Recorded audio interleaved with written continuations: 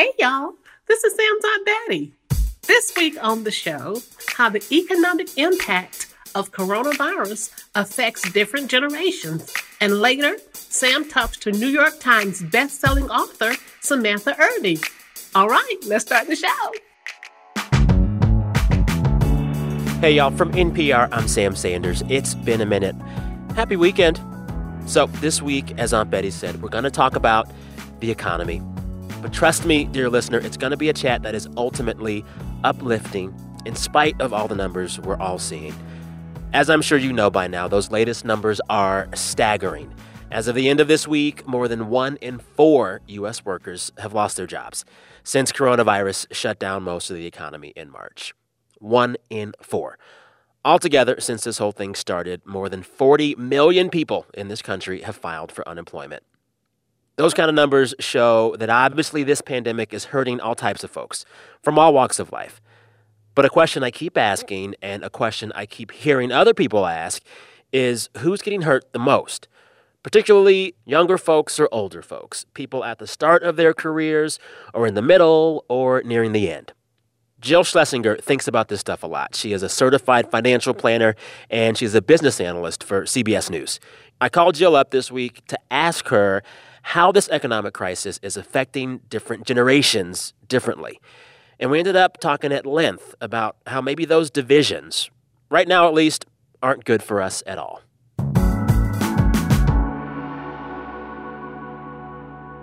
Jill, hi, how are you? I'm fantastic. How are you? I'm good. I am doing that thing I always do when I get to talk to anyone who covers the economy, who thinks about the economy, who is smart about it. My first and often only question in this coronavirus moment is, economically speaking, just how bad is this? It is the worst I have ever seen, and I am an old fart. And so I've seen a lot. And it is by far the worst, deepest recession, meaning the economy is shrinking at the fastest pace it has ever shrunk since the Great Depression. So 2008, 2009 was kind of a warm-up for this. This is awful. Wow. I want to talk about a thing that I've seen surface in some of the commentary around how this pandemic is affecting all of us economically. There's a certain level of, and I can't tell if it's just joking or not, but there's a certain level of generational warfare I see happening. Boomers saying, we're getting hit the worst. Millennials saying, no, us. And then recent graduates saying, I won't have a job to walk into. And so I want to talk about, to the best we can, how this crisis is affecting generations in broad strokes. But first, I want to talk about how maybe the biggest dividing line in all of this might be what type of job you have and what type of industry you work in, which is a proxy for class. You and I are both talking to each other as we work from home. And we've been able to work from home in a pretty uninterrupted manner. And we'll be fine because of that in many ways. But for people who can't do that, it's totally different, right? Absolutely. And I think this is one of the factors that really freaked out the Federal Reserve Chairman, Jerome Powell. And when he went before Congress and he went on CBS 60 Minutes, one of the things that he kept stressing was that this crisis is disproportionately hurting people at the lower end of the income stream. And as you say, here we are talking from our homes. But if you are somebody who makes less than $40,000, chances are over the last few months, you have a 50-50 chance of having been sidelined from work. That is an insane 50-50 chance. Yeah, that is insane. Do you hearing yourself say these numbers, does it blow your mind still too? Well, I've been known to really love these kinds of numbers. I'm a total math nerd, and but I also sort of understand the scale of that. And one of the things that strikes me is, as you're talking about the divides, what this pandemic has done to our health is that it seems to disproportionately hurt people who are fragile. Right. So it's at the low end, you find that, Black Americans and Hispanic Americans and poorer Americans and old Americans, they are at risk health-wise, right? Yeah. And what we now understand is there's a similar kind of pathway from the economic impact that we certainly know that Black and Hispanic, younger Americans, and those who earn less money are disproportionately hurt economically by this crisis. That is the financial fallout that is so intense. And age is a problem, frankly, because, obviously many new entrants into the workforce don't make a lot of money.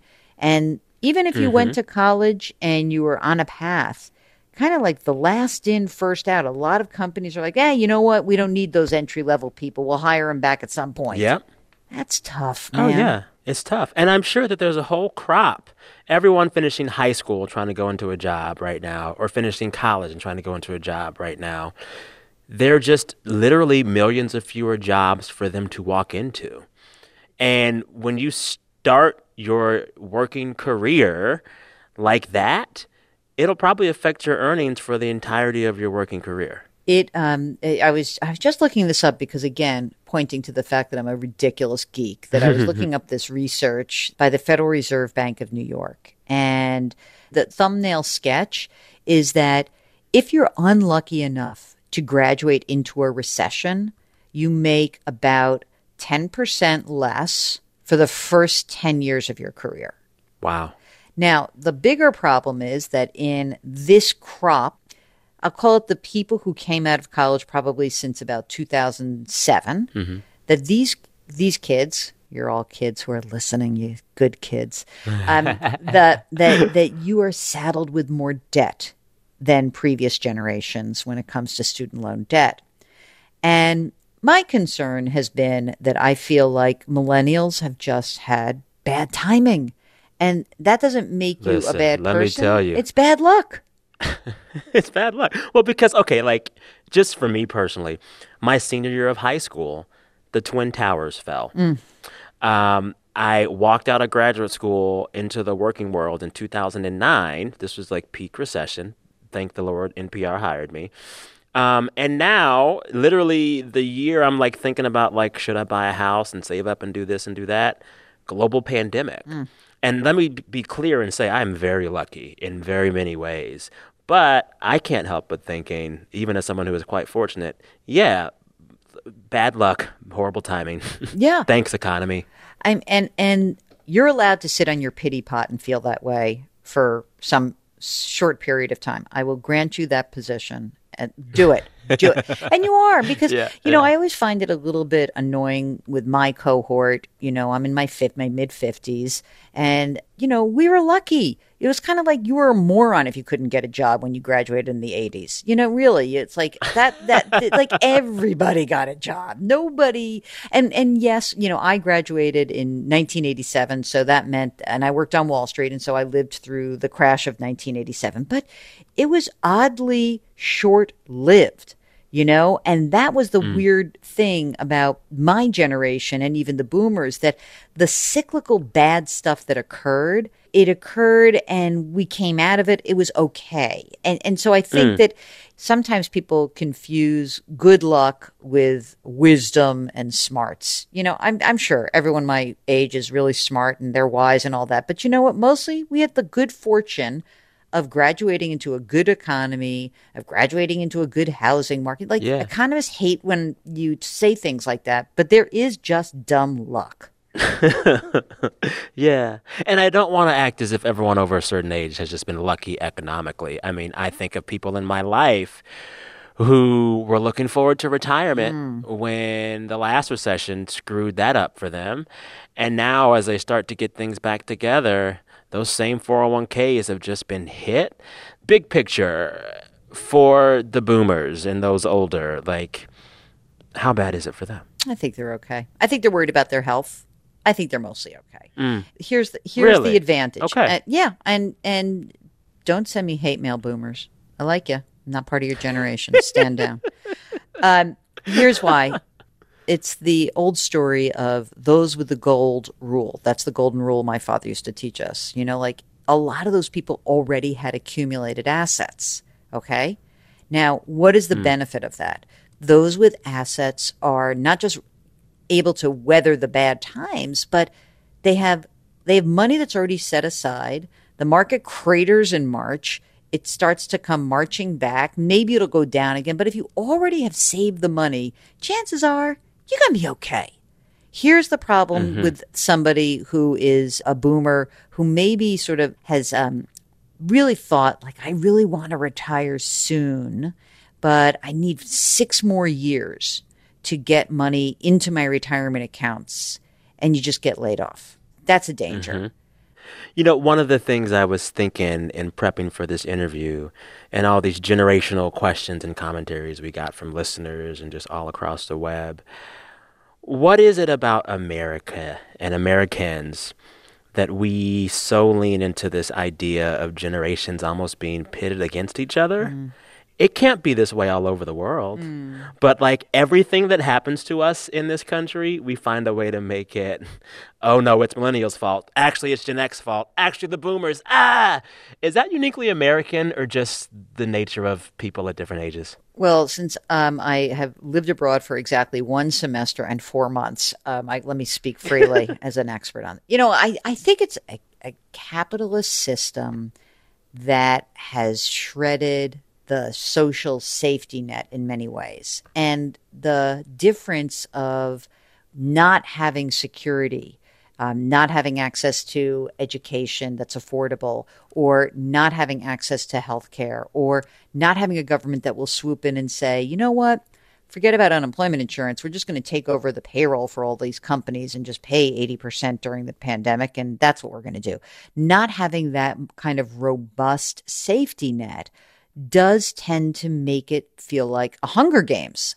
And in a Hunger Games, you are like freaking fighting for your own, and you're looking for the enemy. And as again, like sometimes bad things happen and it's not anyone's fault. And it's not the boomers' fault, and it's not the millennials' fault, and it's not the Gen Xers' fault.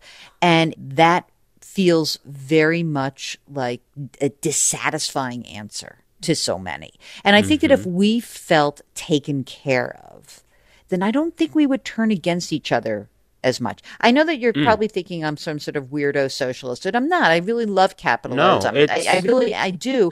But unfettered capitalism without having companies take a more active role in putting their employees before they put their shareholders, those are the kinds of things I think that have really made us so cynical. And on top of that, which I know you know about, that your world of politics is that if you're cynical about your work and you're cynical about government and you're cynical about life, then you're just going to blame whoever's there. You're cynical about everything. Exactly. You will blame, and folks will exploit that blame, and then everyone's just unhappier. I know. Totally. You know, it's so interesting thinking about what the storylines will be about this latest wrinkle in all of our economic stories. And what I hope doesn't happen is that, like, one generation's bad luck becomes a narrative about them. Like, do millennials continuing to stumble into recession after recession, does that end up becoming a value judgment about millennials? Yeah, I have really become a student of that. It's not natural that you take your disdain for a group and spread it out over all these people. Yeah. It's just have a little compassion, have empathy, and understand that your first impulse of blame is probably the wrong one. I like that. Let's not make this the Hunger Games. Bless the Gen Zers. Bless the millennials. Bless Gen X. Bless the boomers. Everyone in between. I like the message of this chat. It's pretty good. Thank you, Jill. My pleasure, Sam. Thanks again to financial planner and CBS News business analyst Jill Schlesinger. All right, time for a break. Coming up, we're going to have a little fun. I'm going to reconnect with a friend of the show, Samantha Irby. She is the New York Times best-selling author of a new collection of essays called Wow, No Thank You. We'll talk about that for a bit, but also Samantha will tell me about a daily newsletter she puts out about something you'd never expect, a small claims court reality TV show. Yeah, he's like a curmudgeon. He's from Detroit. He's grizzled old black man who like tells it like it is, but it's all tough love. And the cases he gets are all bananas. Yes. That is after the break. We'll be right back. Support for this podcast and the following message come from Best Fiends. Best Fiends is the puzzle game that has an engaging story and engages your brain. With thousands of puzzles that update monthly, there is always a new challenge to master. Best Fiends is the 5-star rated puzzle game that can be played anytime and anywhere. No internet required. Download on the Apple App Store or Google Play for free. That's friends without the R. Best Fiends. This message comes from NPR sponsor BetterHelp. BetterHelp offers licensed professional counselors who specialize in issues such as isolation, depression, stress, anxiety, and more. Connect with your professional counselor in a safe and private online environment when you need professional help. Get help at your own time and your own pace. Schedule secure video or phone sessions, plus chat and text with your therapist. Visit betterhelp.com/minute to learn more and get 10% off your first month. There's no getting around it. The coronavirus pandemic has upended everything, and daily decisions made by the White House and Congress will radically impact the human and economic toll. To keep up with the latest, join us on the NPR Politics podcast. We'll cut through the noise and let you know what decisions are being made and how they affect you. We're back. You're listening to It's Been a Minute from NPR. I'm Sam Sanders. Question for you. Have you ever watched Judge Mathis? I believe in tough love, with emphasis on the love. Yes, Judge Mathis, the daytime court TV show where the claims can't be more than a few $1,000s, but the drama is priceless. Big you are in your house, but you're very small in the eye of the world. Well, I have watched Judge Mathis. I became a judge to make a difference. And so is my next guest. She's actually watched that show a lot. So I have a daily newsletter called Who's on Judge Mathis Today? That is friend of the show, Samantha Irby. She's a comedian, a blogger, and a New York Times best-selling author, #1 bestseller, of her latest book, Wow, No Thank You, a collection of essays. But all those jobs, they pale in comparison to the Lord's work that Samantha is doing right now. She's writing daily recaps of Judge Mathis episodes, Judge Mathis cases, as if she were his personal court stenographer. So, dear listeners, right here, right now, on week 3047 of this pandemic, Samantha Irby is going to explain to you why maybe what we all really need during this time are Judge Mathis recaps. I take a case and I, being generous, transcribe what happens in the case with some supplemental color commentary and anecdotes from my own life. Sam, this was a bit. Like, this was a Twitter joke. So I have been watching Judge Mathis since he came out. When I lived in Chicago, I probably went to like 7 tapings. Wow. And we should clarify right here, Judge Mathis is in the vein of the Judge Judy daytime reality court shows. Yes. He is, in my opinion, the spiciest and most lovable of the daytime judges. Yes. Yeah, he's like a curmudgeon.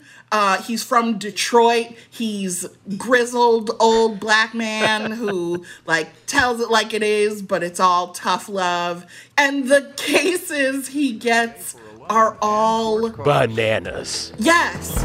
Defendant Tanisha Tarver says when she first met Elvie, he tried to impress her by showing her his credit score and salary.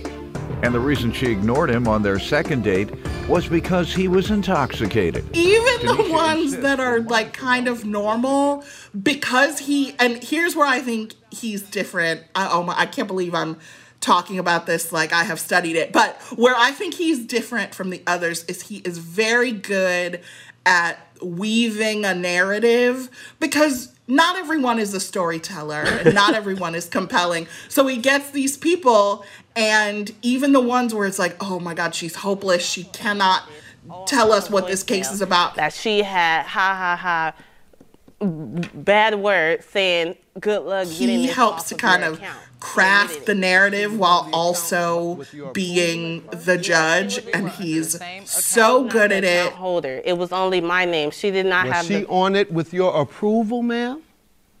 Yeah. That's what I ask you. I am obsessed with him. So I made this joke on Twitter where I said, who would be interested if I wrote a recap of what's happening on Judge Mathis right now? And a surprising number of people responded. And so now I've done over 100 of them. You have thousands of subscribers at this point. I have like 7,200 subscribers. Oh my God. I want you, for those that are on the fence about subscribing to your Mathis newsletter, read one of the intrographs to any of your entries of your choosing. They're all good. I was reading the one the other day where the woman ends up having her daughter sleep with her boyfriend while she gets locked up because they tried to get her locked up. Oh my God, it was drama. But anyone you want to read can be good. Okay, this is from issue number 100. Plaintiff. Lauren from Fairburn, Georgia. Lauren is gorgeous, and you know I love watching pretty girls fight. If you squint, she kind of looks like Gina Rodriguez. I mean, not really, but a little. Anyway, she's wearing a fitted black skirt suit with an extremely snatched waist. I'm talking 18th century steel-boned corsetry, and her skin is blushed and bronzed, and whatever she wants to sell me, I'm buying. So what happens to this, to our hero in this episode? So Lauren hired a woman to throw her a 30th birthday party.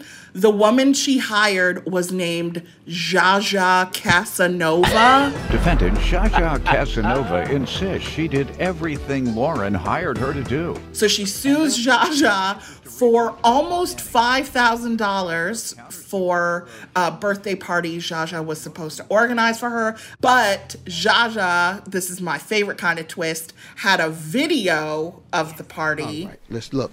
Because I have all of that. And Lauren looked like she was enjoying herself.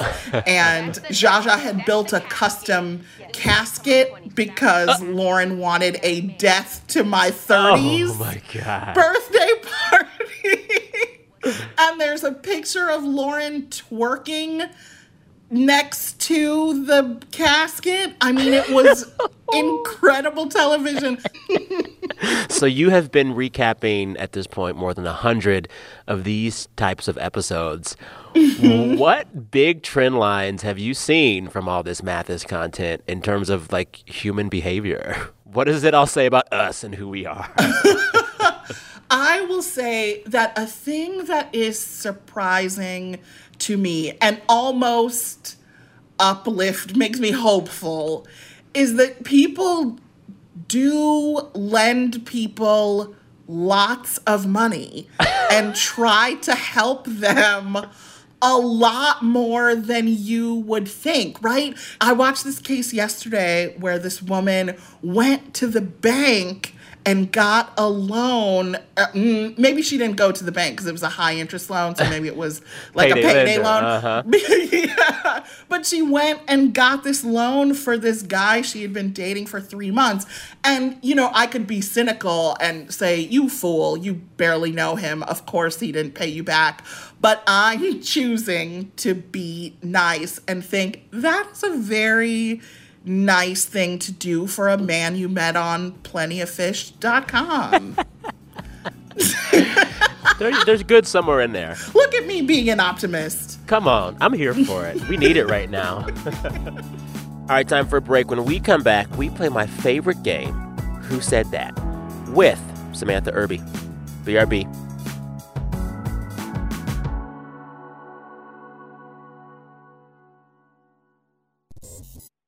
Support for this podcast comes from the John S. and James L. Knight Foundation, helping NPR advance journalistic excellence in the digital age. The news has been hard to escape, So take a deep breath and join us for NPR's All Songs Considered. It's more than a music discovery podcast. It's relief, with new episodes every Tuesday and Friday as we share the week's best new albums and lots of music to calm the nerves. Hear All Songs Considered wherever you get podcasts. We are back. You're listening to It's Been a Minute from NPR. I'm Sam Sanders, here with the #1 New York Times best-selling author, Samantha Irby. Hello. Hello. We just talked a lot about Judge Mathis, which was delightful, but we're not done with you yet. Will you play a game with me? Yes. Thank you. It's my favorite game. You've played it before on this show years ago. It's called Who Said That? Ooh, and been saying that. Oh, my God. I did terribly at it. I'm going to try to do better this time. Well, this is a weird week to play this game because it's like a fun quiz game about the week of fun, wacky news, and the news has just been really depressing this week. Mm-hmm. So we went out on the lookout for just really benign foolishness, and we found some, and I'm happy to say it's going to be a few minutes of not nasty news from the world this week. Oh, thank God. Okay, I'm ready. I love wacky foolishness. There you go. There you go. Then this game is for you. All right, first quote. I can name a list of 100 things more important right now than fixating on how much money I have. Who tweeted that? Oh, okay, I'm obviously too online because I know that it was Kylie Jenner. Oh, my goodness. You're quick because that story just came out. Apparently, I follow all of the wacky foolishness people online because that's been in my feed multiple times. It's really amazing. So that tweet comes from Kylie Jenner of the Jenner Kardashian clan. She was responding to this Forbes article that says she isn't as rich as everyone thought she was. Now, we all know that Forbes magazine itself declared her the youngest self-made billionaire like ever because of her lip kit cosmetic line that really went gangbusters. She was on the cover of Forbes. But now Forbes has investigated and says the math doesn't add up. She's not actually that rich. When you saw that, were you like, sounds about right, or whoa? I was surprised only because as a regular person who has had some articles written about her, I have been fact-checked into the ground. And so I thought it was weird that Forbes didn't do the math. I'm never answering another fact checker question. Oh, yeah, because you don't have to. Yeah, why? Okay, let's call it right now. Samantha Irby, you're a billionaire too. I am. A self-made one at that. Exactly. Yes. This next quote is also about a very rich person. The quote is, "This is not a Harry Potter spinoff." Who said that? J.K. Rowling? Yes. I just love how no one can say anything bad about her. Everything she does, you're like, yep, you're right. You're great. You're awesome. Stay rich. Is she writing another book? She is. So she tweeted this week about writing a new standalone fairy tale. It's called The Ichabod. She wrote it 10 years ago and then hid the manuscript away in her attic. She wanted it to just be personal and for her family, but now she's going to release it to kids, or to all of us, for free on her website during the lockdown. She'll release a couple of chapters every week, and she began doing that this Monday. Wow. Imagine, if you even can, being a writer who can afford to put an entire manuscript away. No, I don't care. God, I try to monetize my tweets if I could. I cannot imagine having a whole manuscript and being like, no, just gonna keep that. Yeah, totally. All right, last quote. And you might not know who said it, but guess what story I'm talking about. The quote is, "I'm on this bike every day. So if I can get on the bike and have people donate for me doing miles to help others, I'm all in." What's the most famous bike in the country right now? The most famous, Peloton, right? Yes. Okay. Yes. Okay. Whew. How do you feel about the Peloton? I'm so tired of that thing. I mean, I thought that roasting the commercial was funny, but I don't know. I feel like if you have one, you are rich and have a place to put it, so then good for you? I don't know. Yes, I agree. Peloton's back in the news this week because there's going to be a charity Peloton All-Star Ride. ESPN is teaming up with Peloton for a celebrity ride this weekend, a 20-minute Peloton race. There's going to be 16 athletes total, some Olympians. It's going to happen May 30th, and they're going to raise money for charity. But I'm just like, who wants to watch famous athletes ride a stationary bike for 20 minutes? I don't even know how that would work. Have we gotten that bored in quarantine? Maybe. Well, they're also getting the big athletes to do this stuff. So that quote that I read, it's actually from Miami Dolphins defensive back Adrian Colbert, a current NFL star. He's going to do this Peloton ride. Okay. I mean, I'll tune in. I love to watch a big man on a bike, so count me in. It is funny how, like, Peloton is, like, low-key the winner of everything. Like, when that ad came out around Christmas time last year, this ad of a man gifting his wife the Peloton stationary bike, which everyone kind of said, that's dumb. After that, the Peloton kept selling. And after quarantine began, it sold even more. Like, mock Peloton, if you will. They figured it out. They're making people buy a $2,000 bike, and we won't stop buying it. Yeah, they are laughing all the way to the bank, which is exactly the American way. I'm into it. Yes. Speaking of the American way, you are a winner. You won the game against yourself. Thank you. Oh, Samantha Irby, thank you so much. We'll talk before the next bestseller. Okay, thank you, Sam. Thanks again to Samantha Irby. Her newest book, #1 New York Times bestseller. It's out now, and it's called Wow. No, thank you. It's a collection of essays. All right, now it's time to end the show as we always do. Every week, I ask our listeners to share with us the best things that have happened to them all week. We encourage folks to brag. They always do. Let's listen. Hi, Sam. This is Sarah in Washington, D.C., and the best part of my week was that I graduated college on my front porch with my 4 roommates. We Zoomed in our families to our online ceremony with a bottle of champagne in our pajamas, and it honestly was a super sweet graduation. Hey, Sam. It's Cecily from West LA. I'm a web designer who works from home, so the lockdown hasn't affected my work much.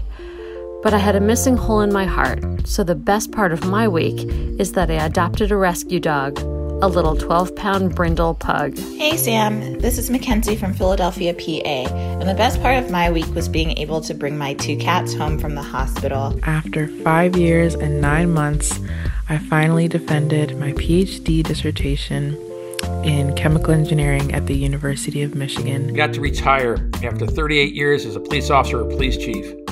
To make things even better, I proposed to my girlfriend and she said yes. Hi, Sam. This is Sarah.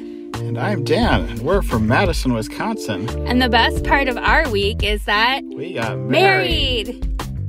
The best thing about my week was a surprise visit from my daughter. She drove 500 miles round trip from their home in Rochester, Minnesota to our home in South Dakota to spend just 1 hour with me.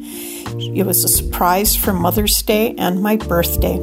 It was really the best gift a mother could have ever received. So thank you so much, Sam. Love the show. Enjoy the rest of your week, Sam. We love the show. I hope your week was as good as mine. Thanks. Bye. Bye. Many thanks to all those listeners: Susan, Sarah, Dan, Lydia, Mackenzie, Cecily, and Sarah.